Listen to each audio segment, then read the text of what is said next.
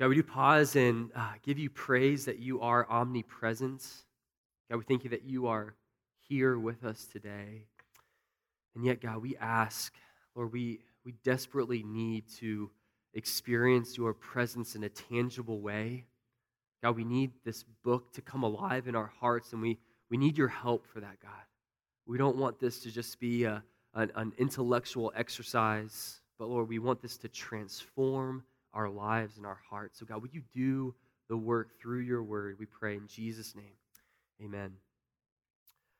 Well, we are finishing 1 Peter today. Okay, it's been somewhat of a long journey throughout this year, and even parts of last year. We've been in this book for a while, and I don't know about you, but I've greatly enjoyed spending time in this letter. Just so many amazing truths and timely applications. I know for me personally that I can't wait to share with you during our time together today. But if you're new today, this is a really, really good Sunday to be here, because you're going to, in a sense, get kind of an overview of the entire letter in one Sunday. And so you can walk out of here kind of feeling like you cheated the system a little bit with, okay, that's what 1 Peter is about, good. But just to encourage you, read it, okay? So don't just come and move on, but read it. Or if you're here and you've been with us throughout this whole journey, if there's a particular theme or passage that you're like, wow, that was good, I forgot about that, just encourage you to go back, maybe listen to that sermon on our website, or just look at it in the text again in depth.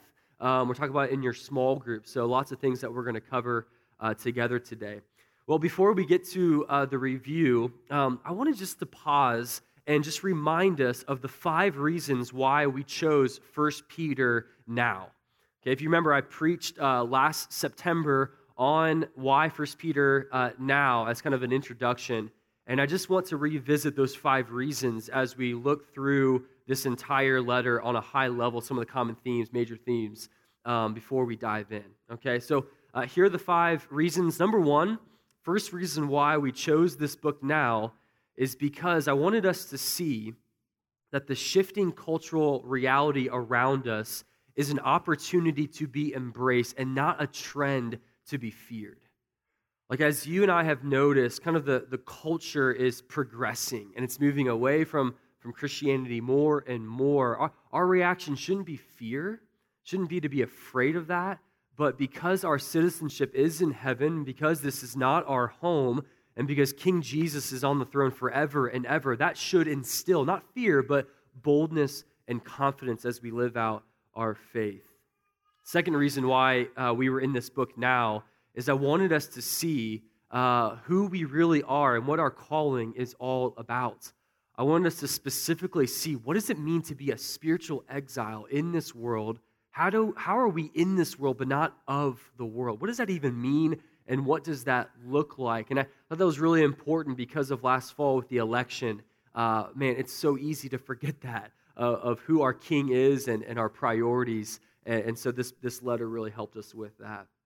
Number 3, another reason we spent time in this letter is so that we wouldn't be surprised at the weirdness of Christianity, that we would actually embrace some of the strangeness of what it means to be a Christian, that because we are holy and set apart and different than the world, with different priorities, different values, the world's going to look at us and consider us weird and different and strange.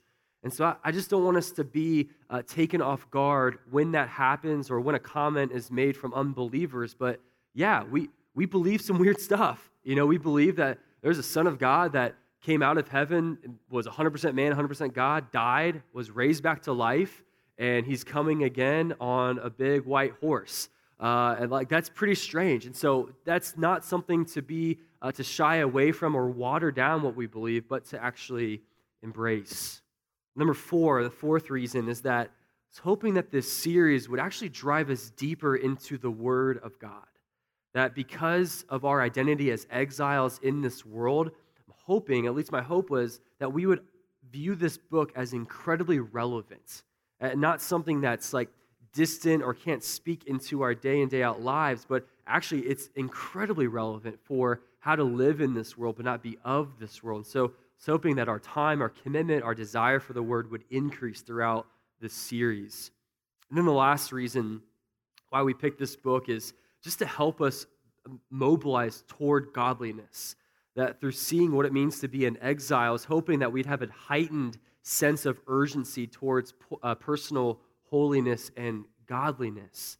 That there is something special and unique that takes place when the people of God gather together, absolutely, no doubt.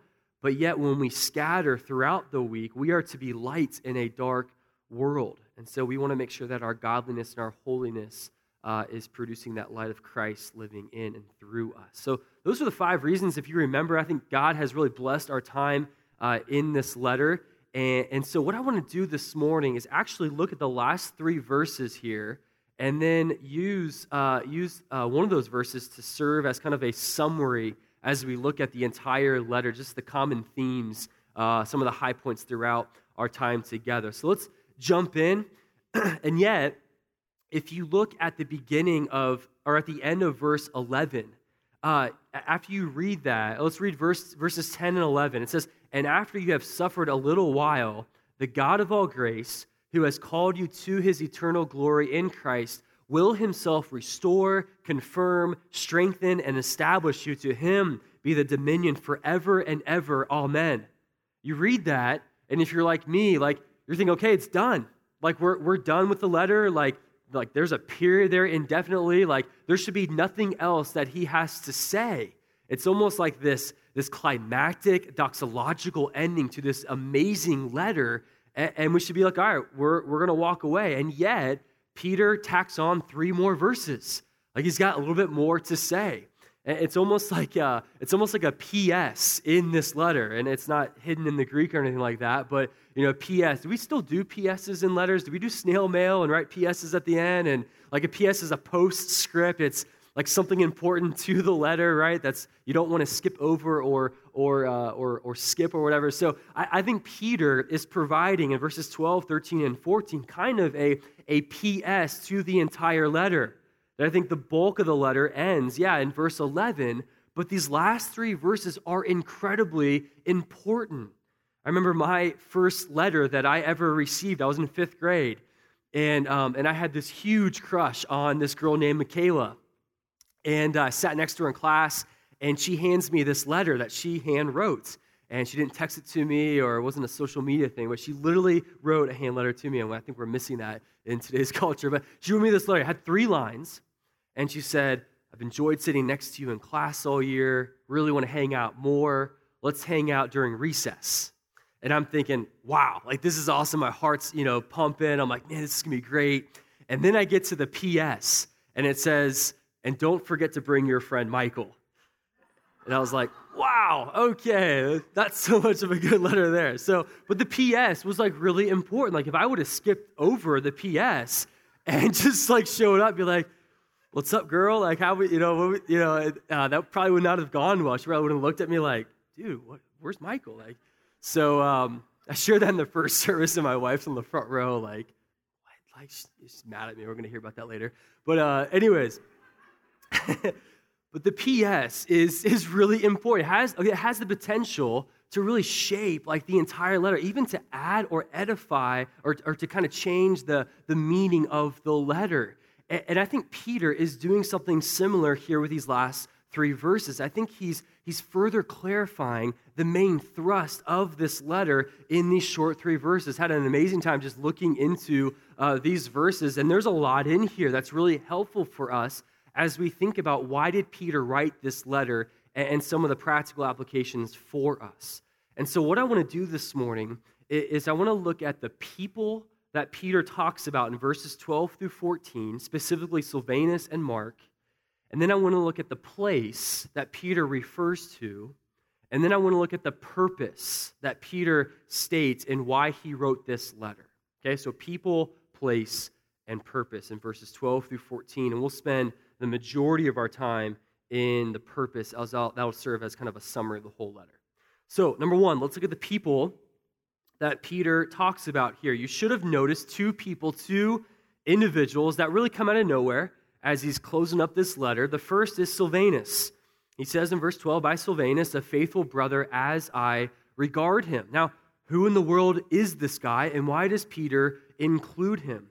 Well, Silvanus is the Latinized form of the Greek name Silas. Okay, this guy is the same guy that Luke refers to as Paul's companion in Acts 16:19, that Silas or Silvanus was one of the trusted leaders of the early church. He was kind of part of the core leadership team.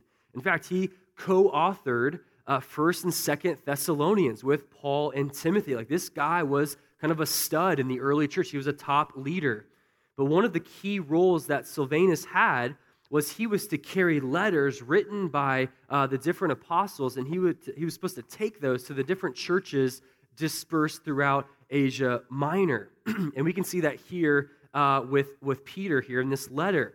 He talks about by Silvanus, so he's referencing the fact that Silvanus is taking this letter from where Peter was to the scattered churches throughout Asia Minor. So he played a significant role in that. He did this another time in Acts 15:23, where if you remember that chapter, that was kind of a very, very significant chapter in Acts, where you have really the top leaders of the early church meeting together. You've got Peter, James, John, all those guys, and they're trying to figure out, okay, what do we do with the old covenant, with the Old Testament law, now that we have Jesus? Do we follow all of them still, or do we dismiss all of them? Like, what do we do with this? Because we have Jews and Gentiles coming together. So the leaders meet together, and they make some important decisions, and they write a letter, and they're trying to send it to different churches. And one in particular is Antioch.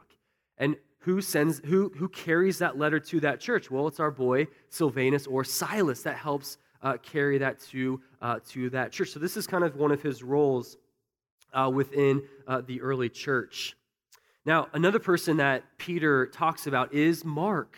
And this is indeed John Mark, the guy who wrote the Gospel of Mark. And it's really interesting when you look through the Gospel of Mark, he was heavily influenced by Peter. Okay, and you can kind of read through the lens of that gospel through Peter's influence, because there are a lot of stories about Peter throughout that gospel, and not many of them are positive. And so there's kind of a transformation of Peter's character and Peter's humility, because he's kind of looked at as kind of this impulsive, not really faithful to Jesus, just that kind of character throughout the Gospel of Mark. Mark was also the guy that was kind of the center of some drama between Paul and Barnabas. If you remember, Paul really did not consider Mark to be useful in gospel ministry after that first missionary journey. Barnabas wanted to further recruit him, and so they had really kind of a huge disagreement there. And yet we do know that Paul and Mark did restore and reconcile their relationship because of Colossians 4:10, how highly Paul spoke of Mark. So we do know that Peter and Mark had some interaction, because Mark's mother's house was kind of the place that the early church would actually meet. And we know that from Acts 12:12. So we knew there was some interaction, that there was a close relationship between Peter and Mark, which is why I think Peter speaks of Mark as his son. That there was some type of relationship, not a real biological son, but son in the faith, this symbolically using language there to explain the relational closeness. The question is, why? Why introduce these two individuals as you close out this letter? Well, I think it's important to know, these are real people and real relationships that Peter had. And I think what Peter is trying to show us is the necessity of godly friendships in our lives.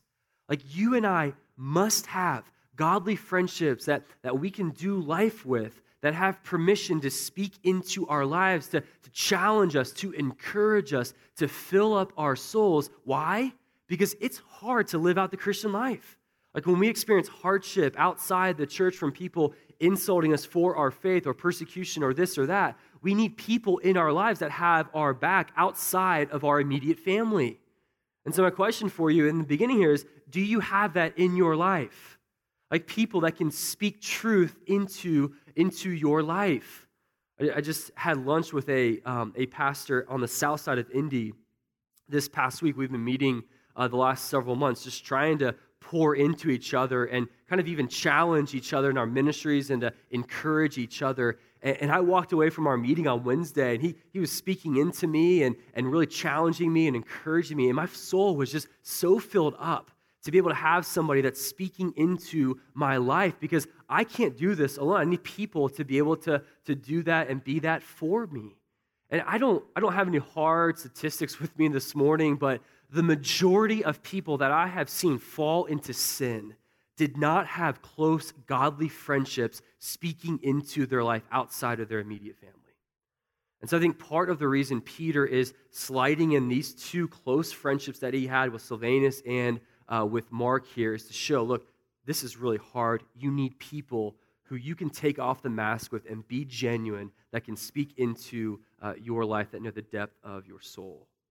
So those are the people. Let's also look at the place.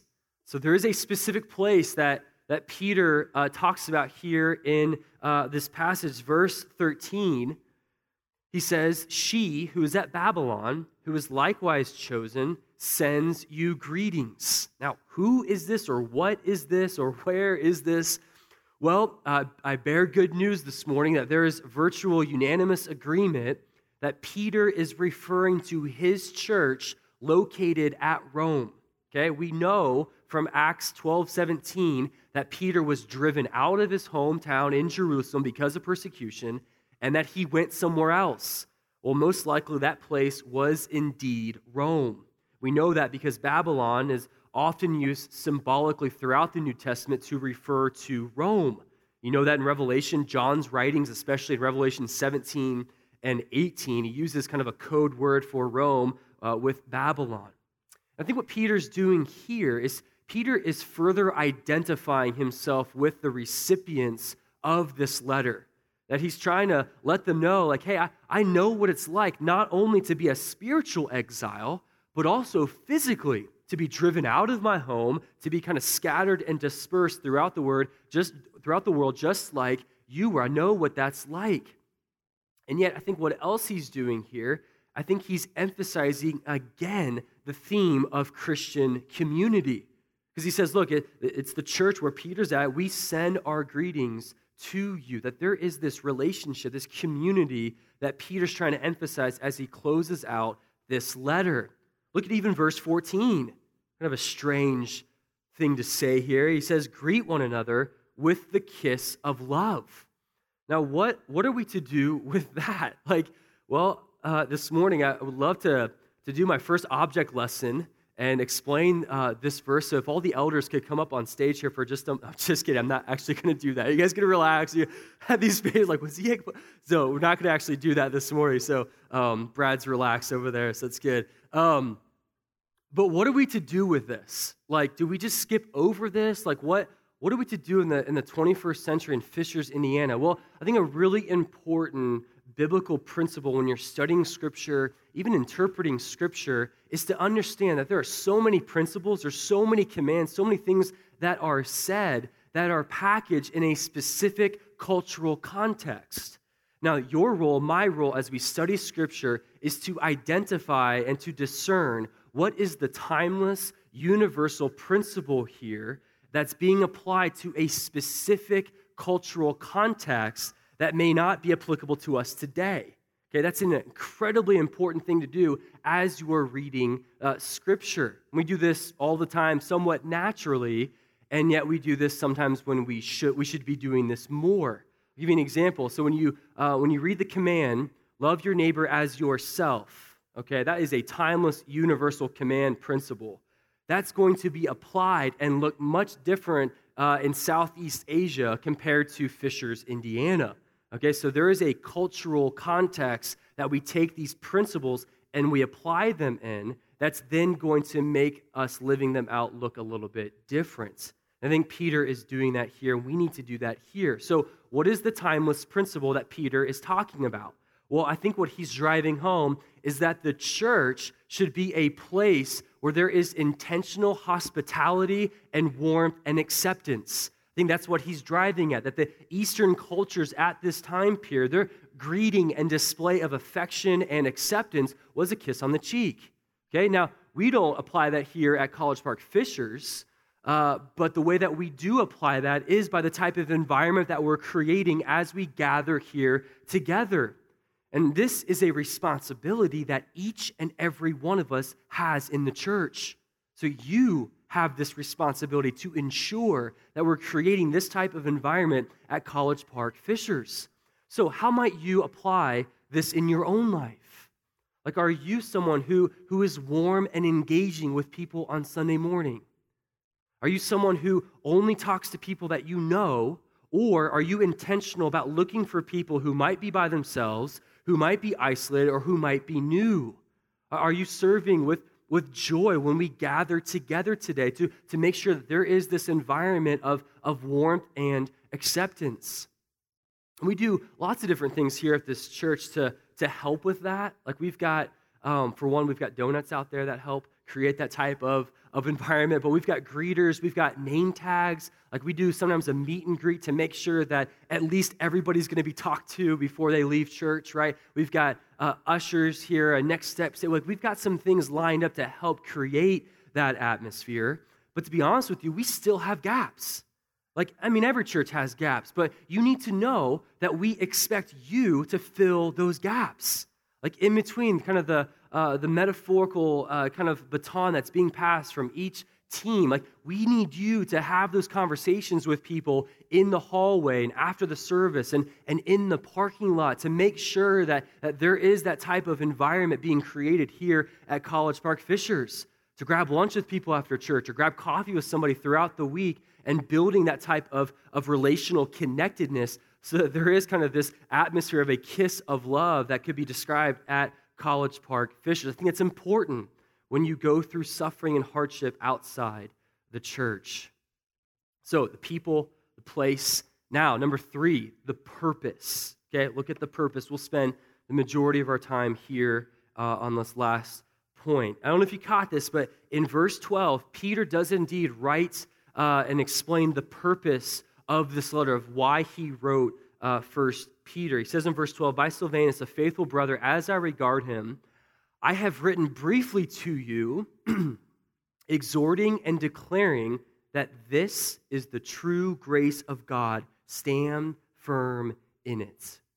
So Peter says that the reason why I wrote this letter, I've written briefly to you. Why? To exhort and to declare that this is the true grace of God. Now, why did he talk about the true grace of God throughout this letter? Well, it's in order for us to stand firm in it. Okay, that's the driving force of why he wrote 1 Peter. So the question that you should be asking in your mind as you're studying Scripture is, what is the this that he's referring to when he says that this is the true grace of God? Or what is the it? He says, stand firm in it. What's the it that he's talking about? You should circle that and think through, okay, what is he referring to here? Well, what Peter is referring to is indeed really the whole letter of 1 Peter. All of what he has said, he wants us to stand firm in that so that we can persevere in the true grace of God. See, Peter knows that in the midst of suffering, in the midst of being insulted for your faith, when you're a spiritual exile, you need something firm, steadfast, and trustworthy to stand on. You need something that's going to hold you up in the midst of that. And what I want to do for the rest of our time together is I want to identify 5 pillars of truth that we can stand on as a way to kind of summarize 1 Peter 1. I think these are the 5 major themes. These are the 5 things that have resonated, I think, most with us throughout our time together that I want to highlight and drive home as a way to know this is what we are to stand on. Okay, you with me? Here we go. Number 1, we've got chosen exiles are called to be holy. It's the first pillar. We need to know this in order to stand firm that we are a chosen people, but we are called to live a certain way. Now, I love the way that Peter contrasted really throughout this letter, this idea that you've been rejected by the world and yet you've been chosen by God, right? You're going to be insulted by the world and yet you are precious in God's sight. He contrasts that all throughout this letter. 1 Peter 1:1, he starts off with a bang and talks about that. He says, to those who are elect exiles, okay, to those who are chosen exiles. He contrasts that. Or chapter 2, verse 4, as you come to him, a living stone, rejected by men, but in the sight of God, chosen and precious. Okay, now, why does Peter highlight this all throughout the letter? Well, Peter wants us to know that we've been chosen and called out from something to something. That we've been, in other words, we've been saved from our sin to a life of godliness and holiness. So it's not just that we've been chosen and we can live however we want to live, but we've been chosen in order to pursue godliness and holiness.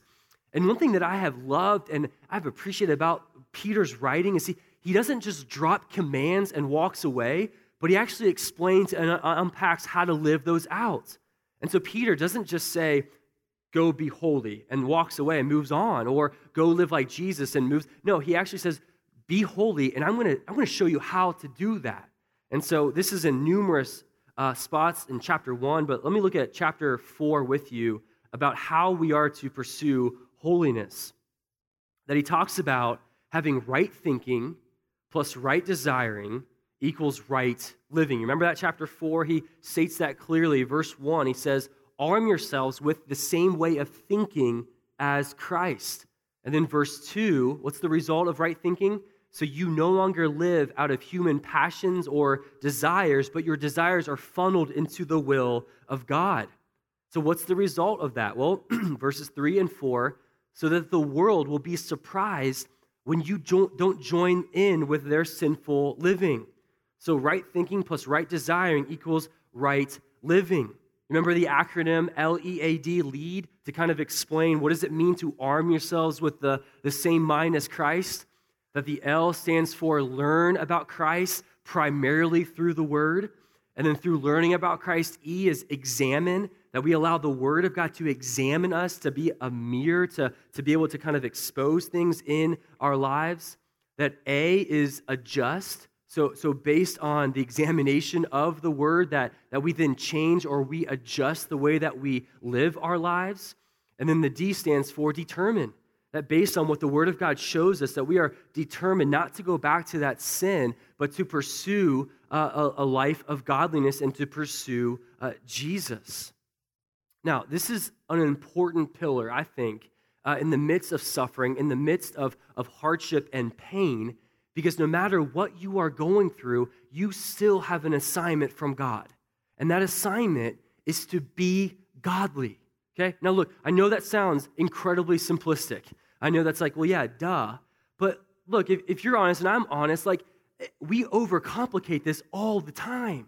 Like when we go through suffering and hardship and we're asking all these questions, we're trying to get our bearings, we're trying to figure this thing out, it's so easy to lose sight of the fact that even in the midst of suffering, you are called to be godly and to be holy people. I get asked often as I meet with different people in our church of, Chris, how can I help you? Or how can I help the ministry of College Park Fishers? And like my response is be godly. Pursue Jesus. Love Jesus. Live out this word. It's a great way that you can help the ministry of College Park Fishers, that we can't lose sight of our primary assignment from God is to be a godly people. I think Peter is telling us that we've been chosen by God. We've been elected before the foundations of the world. We've been called out from darkness into his marvelous light, not to retreat into a self-focus and self-obsession, but in order to display to the world that the gospel actually works. And I think we do that primarily through godly living. So that's the first pillar. The second that we've seen is that suffering has purpose. Suffering has purpose. We've seen this as really, I think, central theme of this letter. We've seen over and over again Peter's desire for our expectations as followers of Jesus to expect suffering, expect hardship, that this is coming. We even looked at last week how in the midst of suffering, understanding the who question is more satisfying than the why question. Understanding that the who, that it's God who's behind the suffering, God is with us in the midst of suffering, is more satisfying than why am I suffering? And yet, at the same time, it's really helpful to know why we're suffering, isn't it? Like, it's helpful to know some of the purposes that God has in the midst of hardship and suffering. So I think the who is most important. I think the second most important question is, why am I suffering?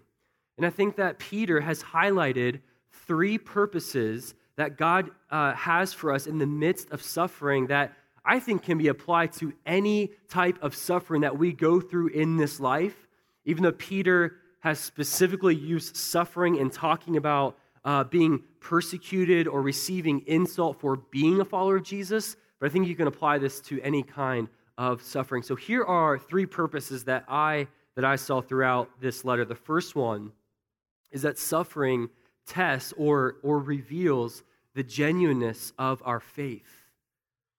You see this in chapter 1, verses 6 and 7. He says, "In this you rejoice, though now for a little while, if necessary, you have been grieved by various trials, so that the testedness of your faith, more precious than gold that perishes, though it is tested by fire, may be found to result in praise and glory and honor at the revelation of Jesus Christ."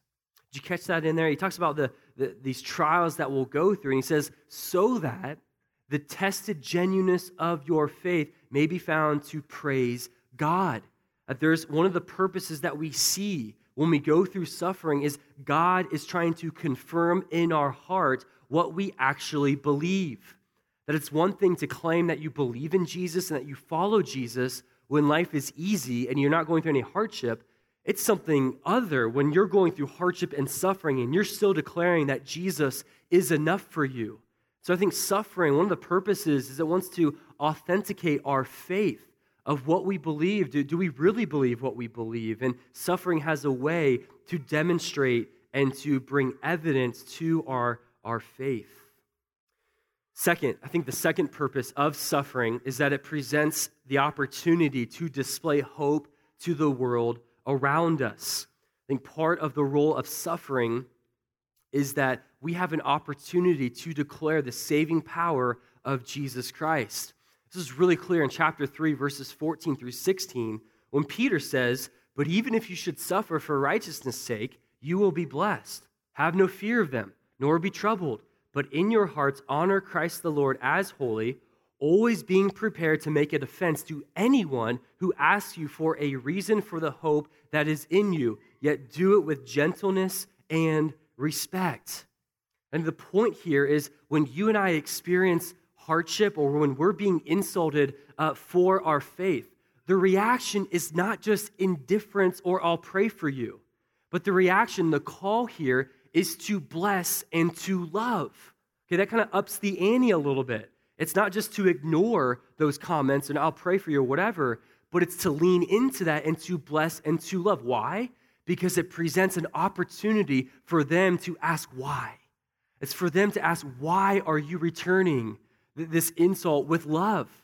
Why are you not reviling in return? Why are you holding your tongue and blessing? Well, it's a great opportunity to share the hope that is within you. So I think suffering does present an amazing opportunity to showcase the power of the gospel as we live out our holiness. And then number 3 here, I think the third purpose that Peter highlights for us in the midst of suffering is that it provides a unique platform to glorify God. That glory is really the driving force of why God does what he does. That you can boil it down of why this happens or why that happens to the fact that God will receive glory, praise, worship, and the attention that he and he alone deserves. Look at chapter 1, verse 7. It says, "So that the tested genuineness of your faith, more precious than gold that perishes, though it is tested by fire, may be found to result in" what?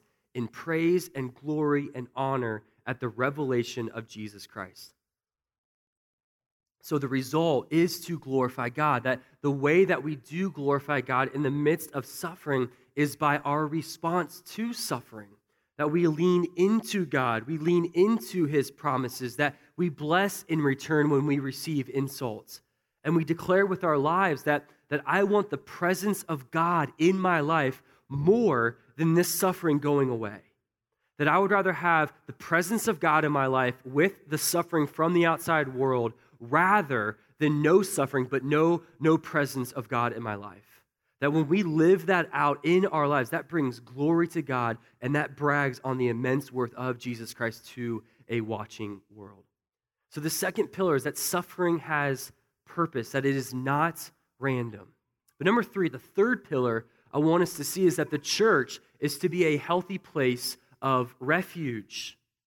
Healthy place of refuge. This is all over the place throughout 1 Peter.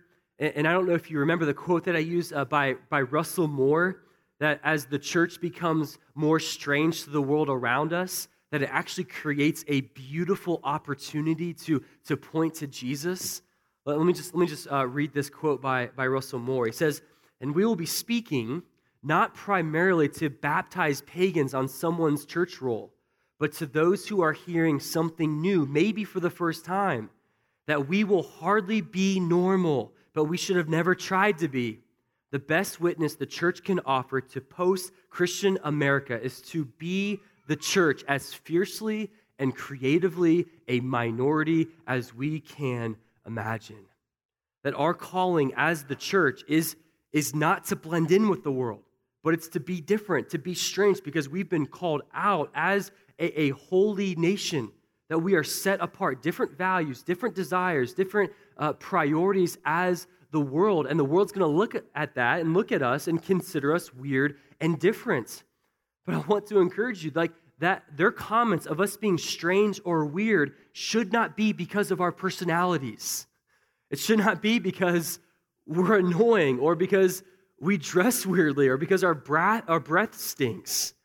But we should be considered weird and strange because the church is a truly unified, loving, and humble group of people. And they look at that and they say, what is that? Like, you've got a group of people who truly love each other. You've got a group of people who are not proud, but are humble. And so we want that to be kind of the signature of our church, is to be a group of people where the world looks at us and says, man, there is something remarkably different about how you guys live your lives. And I know for me personally, just looking through this letter, and I've studied this letter numerous times before, but this pillar, this theme, was something that I just had not caught before. Like, I looked at 1 Peter as really just a letter written to how do you respond to suffering from the outside world? And yet, how many times did Peter stop and pivot and talk about how to live with other believers in the church? Like, it's all over the place. And I think it's a really important pillar of what it means to stand firm, because when we experience hardship and difficulty from those outside the church, the last thing that we want is for the church to be a place of relational strife. The last thing that we need or want is for there to be drama within the people of God. Like, when we're experiencing hardship, we want church to be a place of refuge. We want this to be a true sanctuary. We want this to be a safe place for us to find rest, to find peace, to find unity within the people of God. And you see that in chapter 3, verse 8, with those 5 characteristics that should describe the church. You see that even in chapter 5 with humility. But I don't know about you, but have you been personally challenged by maybe one of those characteristics of what the church should be like throughout our study of 1 Peter? Like, when you look at chapter 3, verse 8, of being unified, of being sympathetic, of having a love, tenderheartedness, and a humble mind, is there one of those characteristics that really has resonated with you that, man, I need to be more consistent? I need to live that out more faithfully. Maybe in other words, like, if College Park Fishers was a church just made up of you, like we took you and we multiplied you by 600, how would you describe that church? Like, would that church be a place of unity? Would that church be a warm and hospitable church? Would that be a generous church? Would that be a place where discipleship and evangelism is being lived out? Would that be a humble church? Like, this pillar is challenging, right? But it's incredibly important, because if we're not taking responsibility, each and every one of us, to live out this pillar, then we're not going to be able to create a healthy place of growth and safety as we encounter more and more hardship from those outside the world or the church. Number 4, the fourth pillar that we've seen really throughout this letter, is that submission is the normative posture of a growing Christian. Okay, this is another thing that I learned throughout this letter I did not see in my other times is how frequently submission shows up. It is all over the place. Submit to those inside the church and even outside the church. Let me give you a couple here. Chapter 2, verses 13 through 17. We submit to every human institution, including the government. Chapter 2, verses 18 through 20. Submission should take place for employee to employer. There should be submission within the marriage. Chapter 3, verses 1 through 7. Submission to elders by the congregation, chapter 5, and submission to God by the elders and congregation. And then ultimately, there should be submission to God in the midst of suffering. And we've seen that throughout the letter. And so another question for you is has God revealed to you a specific person or relationship that you need to more faithfully and consistently live out submission? Has God shown you that, man, I really struggle submitting to this person or to this institution, and I need to be more faithful with that? And I think that this is a huge pillar that Peter has identified for us, because you're not going to find a growing Christian who is not regularly and consistently living out submission in his or her relationships. Not going to find it. Someone who is progressively looking more and more like Jesus, yet isn't submitting to their boss, yet isn't submitting to the leaders of their church, yet isn't submitting to her husband. You're not going to find a person like that. And furthermore, I think the real reason that Peter's driving this home, because one of the hardest things to get to in the midst of suffering and difficulty is to say in your heart to God, God, this is painful, this hurts, I do not like this, but God, I'm going to submit to you in this season of my life as long as you want me to be in here. I think that is incredibly difficult to get to that place in the midst of suffering and to stop asking God to take away suffering, but to say, God, I'm in it as long as you want me to be in it. So how do you get there? Well, I think there's a relationship, a connection between our horizontal submission and our vertical submission. That the more that you are submitting to the relationships God has placed in your life, that's reflecting your ability to reflect to God vertically. And so again, if you're not submitting to these relationships in your life, you're not going to submit to God in the midst of suffering. So it's an incredibly important pillar as we think about what it means to stand firm in the midst of hardship. Now, number 5, the last pillar, the last really key theme, and man, this is sweet. This is all over the place, but this is a major theme. Jesus' life and death saves us, but also gives us an example to follow. Did you catch this in our study of 1 Peter? How many times he gets back to Jesus? He's talking about godliness, but hey, this is about Jesus. And we're going to talk about submission, but this is about following Jesus. Suffering, I know is hard, but hey, this is all about Jesus. And Peter was screaming at us through the letter, Jesus really did suffer. He really died. He really went through all of this. I love chapter 2, verses 21 through 25. Maybe my favorite section in this whole letter. He says, "For to this you have been called, because Christ also suffered for you, leaving you an example so that you might follow in his steps. He committed no sin, neither was deceit found in his mouth. When he was reviled, he did not revile in return. When he suffered, he did not threaten, but continued entrusting himself to him who judges justly, that he himself bore our sins in his body on the tree, that we might die to sin and live to righteousness. By his wounds you have been healed, for you were straying like sheep, but have now returned to the shepherd and overseer of your souls," period. Man, what a beautiful section about what it means that Jesus lived this life, that he actually did die, but he also gave us this example to live. Now, why is this a pillar? I think it's a pillar because Jesus never asked us to go through anything that he has not already gone through. Jesus isn't asking us to suffer, and yet he never suffered. No. He's asking us to suffer because he suffered, and we are called to follow in his footsteps. I think Peter has been driving home in our hearts and in our lives our expectations of the Christian life. Like, what do you expect this Christian life to be? Easy? Like, comfortable? Like, trial-free life? No. If Jesus is our Lord and King and Master, we are called to follow in his footsteps. So how can you and I expect to live a life that's easier than the life that Jesus lived? It doesn't make any sense. We are called to follow in his footsteps and to embrace the suffering that you and I will experience as followers of Jesus, and yet not to lose hope. That we can expect this. We don't need to be surprised by it, that when your coworker at work lays into you because you're a follower of Jesus, don't be shocked by that. When a family member makes fun of you because you love Jesus, don't be surprised by that. When a friend questions, you actually believe this book, you actually believe everything in here, don't be surprised when you get pushback for being a follower of Jesus. Expect it, but don't lose hope. Because Jesus has given us this manual, this game plan of what to do in the midst of suffering that we bless in return. We don't revile back.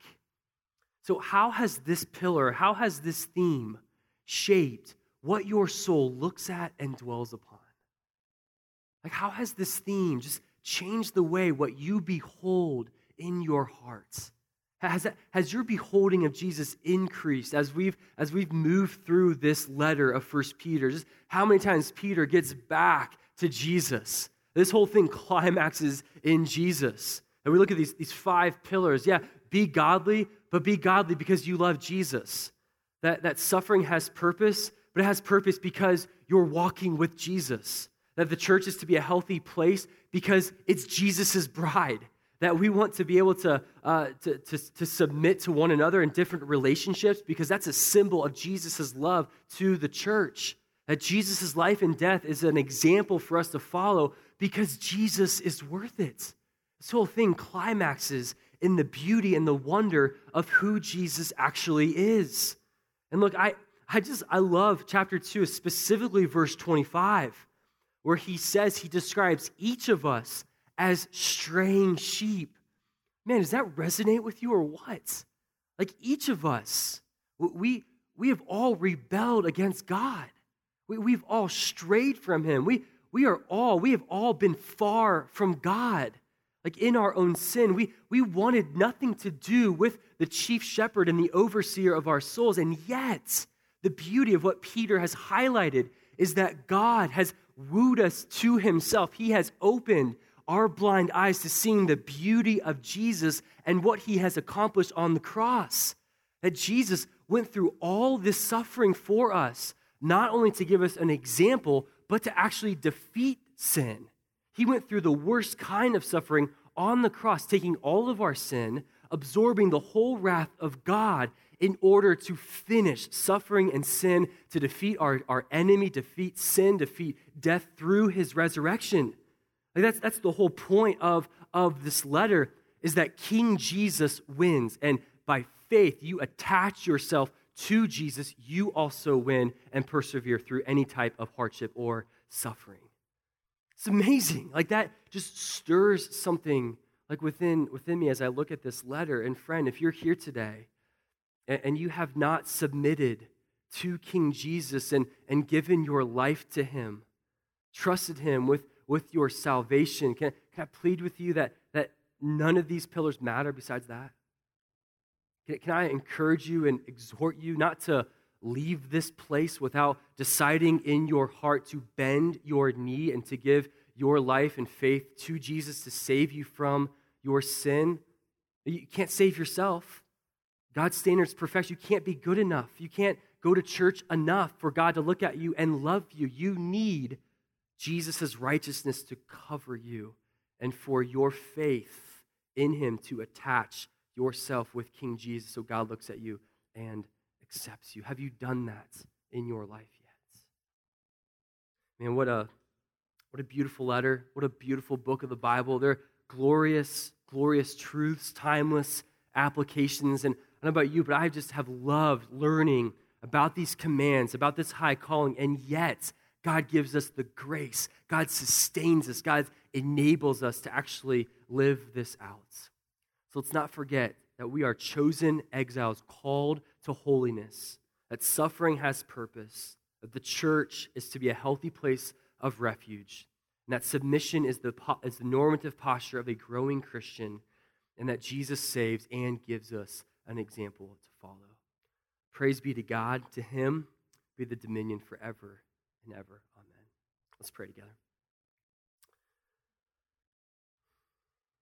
Well, with our heads bowed this morning, I just wonder if you're here today and you're hearing about the beauty of Jesus and what he has done for you on the cross, and there's something within your heart and your soul that's stirring right now, and you're wondering in yourself, like, I want that and I need that in my life, and you're wondering how can I be saved? Well, I just want to encourage you this morning. If that is you, I just want to give you some language this morning of how to give your life to Jesus and become a Christian. And before I do, I want to encourage you that a prayer does not save you, but your faith saves you. This is only the beginning of what it means to follow Jesus. But if that is you, I just want you to say to God in your heart something like this: God, you are holy and I am not. God, I am a sinner in desperate need of your saving work.